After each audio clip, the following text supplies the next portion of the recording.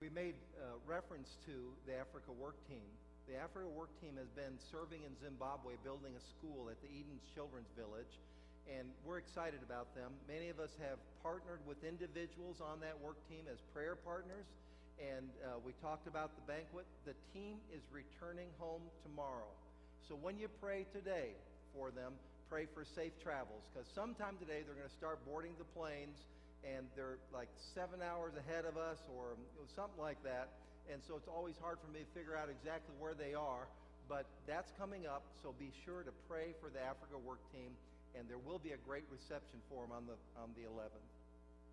I want us to turn in our Bibles to the first of the Victorious Christ trilogy, the Victory of the Christ trilogy in Luke, the 24th chapter.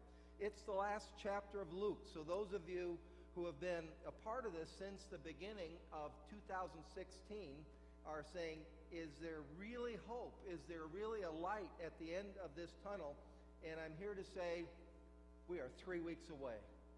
There's a trilogy of the Victory of the Christ. Let me frame it this way. All of us have things that remind us of something in the past. It might be a diploma that's hanging on your wall, and it reminds you of those years that you went to school, and it's so much more than just the words on that paper. Or it might be a trophy when you played the sport, when you were involved in it, and you still have that trophy. It's there, it's a reminder. And those reminders are about something that once was, it's no longer, it's simply unalterable, and it's something back there. It might be a good memory. Cemeteries are really like that. There's what we call tombstones, which has such a negative tone, but really it's a way of remembering, marking the life of a person. And we talked about that again this past week as we mentioned in our prayers. And a tombstone is a marker that says remember, but it can no longer be altered. It's over. And last week we ended with the tomb. We ended with the last statements of Jesus on the cross. Afterwards, he was taken down and he was laid in a tomb. And they put a big stone over it and sealed it. And the words of that time is, it's over, it can never be changed again, it simply is unalterable. The words that describe the day of the resurrection give us a different tone, and they describe not only some things that we need to grasp, but things that we need to understand for our own lives. There are three big words about the resurrection day, three words that describe what happened, that changed that negative, discouraging, deflated moment of putting him in the tomb. When things cannot be changed anymore, it's over. And the first word is unchangeable. In this passage, the women, verse 1, on the first day of the week, very early in the morning, the women took spices they had prepared and went to the tomb. They had found the stone rolled away from the tomb, but when they entered, they did not find the body of the Lord Jesus. While they were wondering about this, suddenly two men in clothes that gleamed like lightning stood beside them. In their fright, the women bowed down with their faces to the ground, but the men said to them, "Why do you look for the living among the dead? He is not here, he has risen. Remember how he told you, the Son of Man must be delivered into the hands of sinful men, be crucified, and on the third day be raised again." And then they remembered the words. When they came back from the tomb, they told all these things to the 11 and to all the others. It was Mary Magdalene, Joanna, Mary the mother of James, and others with them who told this to the apostles. But they did not believe the women because their words seemed like nonsense. Peter, however, got up and ran to the tomb. Bending over, he saw the strips of linen lying by themselves, and he went away, wondering to himself what had happened. The women that morning went because it was their job. It was the family's job to act as morticians. He died on a Friday, and in custom of the Jewish law, they did nothing on Saturday. So early as they could on Sunday morning, the sun was rising, they got up and they went to do their job. They went with the oils and the spices, and they were going to embalm him, essentially. Well, at least their version of it, not the same as what we do today. And they expected that the tomb, which certified the unalterable fact of death, by the third day, it was certified that he was going to be still dead, and they expected nothing, because you don't consider it changeable. I mean, once the tomb is there, it becomes part of the past. It is unchangeable. And they went there thinking nothing can be changed. It's a certified matter. They had put their hopes in this man. They had trusted that he might be the one that would change everything for their lives, but it's now over. And it was wonderful while he was here. People were fed. People were healed. It seemed as if the whole nation could have risen behind him and taken a new day, but it is certifiably over. It's in the past. And it's unchangeable. It's unchangeable. And secondly, then, they came and they found something that was immovable. There was a stone placed, and the way they closed up a tomb is they would have a fairly heavy stone that could be rolled, and right at the entrance of the tomb would be like a little wedge. It would dip down. So when the stone was rolled over, it would just clunk down in it. That would close it up. It would require some heroics, some special extreme measures to pry up that thing and get it out. And the only people that might do that were grave robbers, and the only reason they would rob a grave is if somebody with a great wealth might have been buried there, and with him some of his favorite or her favorite treasures.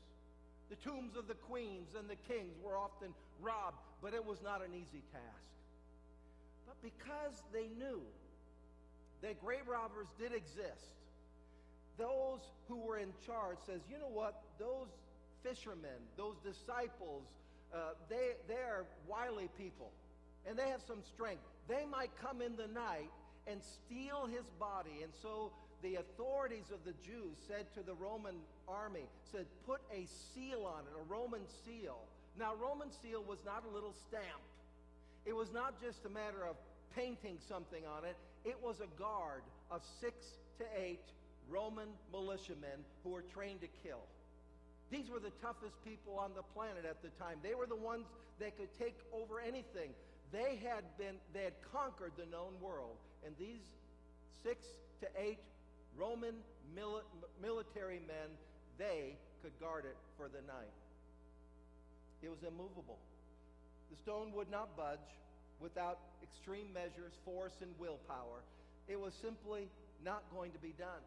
Naturally, the women wondered, now how we're so early, who are we going to find that can get this thing up out of its little cavity there and bring it back up so we can get in there and do our job? Well, they were counting on the soldiers to do that for them. And they came and they found that the stone had been rolled away, the guards had fled the scene, and the tomb was open. That in itself didn't make sense. And they looked in there and they thought, this is tragic. Worse than losing him, now somebody has managed to steal him. We can't even do him any honor. And it's a total tragedy. Now, Luke, the physician, would say things very scientifically, matter of fact. He said they were wondering about this, but some of the other gospel writers says they were grieving, they were crying. It was an awful situation. And then something unlikely happened.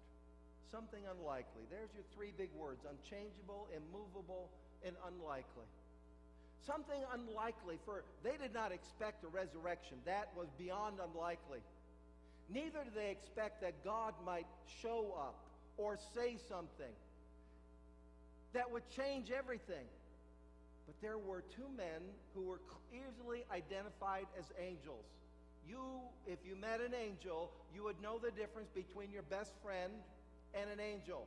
The angel would be frightening, and they were frightened. And some angels, that's unlikely. That's unlikely. It just doesn't happen. And they explained and they reminded them, and those angels spoke specifically about their situation. They said, when you return to the 11, that means they knew that Judas had already left their company, and they couldn't argue with the fact that these beings knew something very specific. They weren't just hallucinating, because they mentioned the names of 3, which is always the number that you need to establish a matter in court. 3 witnesses. And they said there were others yet too. And you know, one person can come and be deluded, have a hallucination, or have some sort of vision that is unique to that person. But there were 3 named witnesses and others, all who said, yes, this is what we saw. This was not an illusion. They were not just deluded in that moment. And these angels reminded them, here's what happened. Do you remember what he said about dying at the hands of sinners and rising again? You remember that? This is what's happened, and you're to go back and tell the other 11 disciples. And that is so unlikely, but they couldn't deny it. It simply is what occurred. They would go to the other disciples, and it may have taken them about a half hour to walk over to the tomb. They were running back, no doubt. And they were so excited, they began to talk in excited tones. And you know how men are. You know how men are. They just thought, these women, what they're saying is so unlikely. It doesn't make any sense. And they're just all jabbering all at one time. That's what would happen. And that's what did happen. They just thought, oh, these women got all excited. They got out of bed too early. That's what they were thinking. Except one guy. One guy, his name is Peter. Peter had done something that, with Jesus' death, had become entombed in the past, and it was regrettable. You see, Peter was one of the closest to Jesus. He was one of the 3 that went up on the Mount of Transfiguration. He was one of the 3 that said to him, hey, I'd like to be right there with you. I'll protect you. I'll never leave you. And then what happened? On the day Jesus was arrested, he fled, and he followed Jesus at a distance to where he would go on trial, and he stood out in the courtyard. You remember us talking about this a few weeks ago. Stood in the courtyard, able to see what was going inside the house where Jesus was on this kangaroo court trial. And out in the courtyard, a servant girl, a young servant girl, pushes him a little bit and says, hey, you were with that man. Oh, I don't even know him, Peter said. And he betrayed his friend in a different way than Judas did. He denied even knowing him. I mean, he disowned him. There's nothing worse, nothing that would describe sin more than when you have a friend that you could say, I can count on you thick and thin, and that person in another setting somewhere else denies even knowing you. Nothing feels worse than that. And Peter knew that he had done it. And then he did it again and again. 3 times Peter disowned Jesus. And then Jesus and Peter met their eyes. They caught each other in a glimpse, and looking at each other, and their eyes met. And Peter realized what he had just done to his friend. And he went out, and it says he wept bitterly. Oh, how he would have loved to have heard then Jesus be able to say to him, I forgive you. But Peter kept his distance. Guilt does that. When you are guilty of something, you tend to avoid it. You tend to avoid the person, avoid that situation. You maintain a distance. And then Jesus dies. And I can tell you, I have seen people hovering over a brother, a sister, a family member, and wishing that they could hear another word, a word like, I love you, because they were never certain. I forgive you, because they knew of all the conflict that had happened. And Peter, like that person hovering over the body, would not hear it. Peter was the only one. And there was the tomb of his past failure. The tomb of his past failure and his guilt. And it cannot change. It cannot change. That's because it's over. The words, I forgive you, cannot be spoken. And Peter so wanted to be forgiven, but no, it's in there. It's a tomb now. Every time he'd be reminded by a cross, he'd be reminded of Christ, and he'd be reminded of how he failed his friend. Every time he'd walk down that road, he would be reminded, and there was this tomb in his memory. And there's something that we find is immovable. We find there's one of two things, that when we have something in our past that reminds us of our failure, we find that there's an immovable stone of people who won't forget. They never forget. And if you hang around people who knew you then, they will remind you over and over again, and they won't let you get out. Maybe you manage like Peter. Peter was the only one. And so he kept it a secret that he could never overlook. You see, none of the other 11 were there, and so he joined the other 11, but he was strangely quiet. He had this secret. He couldn't tell anybody, because how do you tell your other friends that you just betrayed your comment? How do you do that?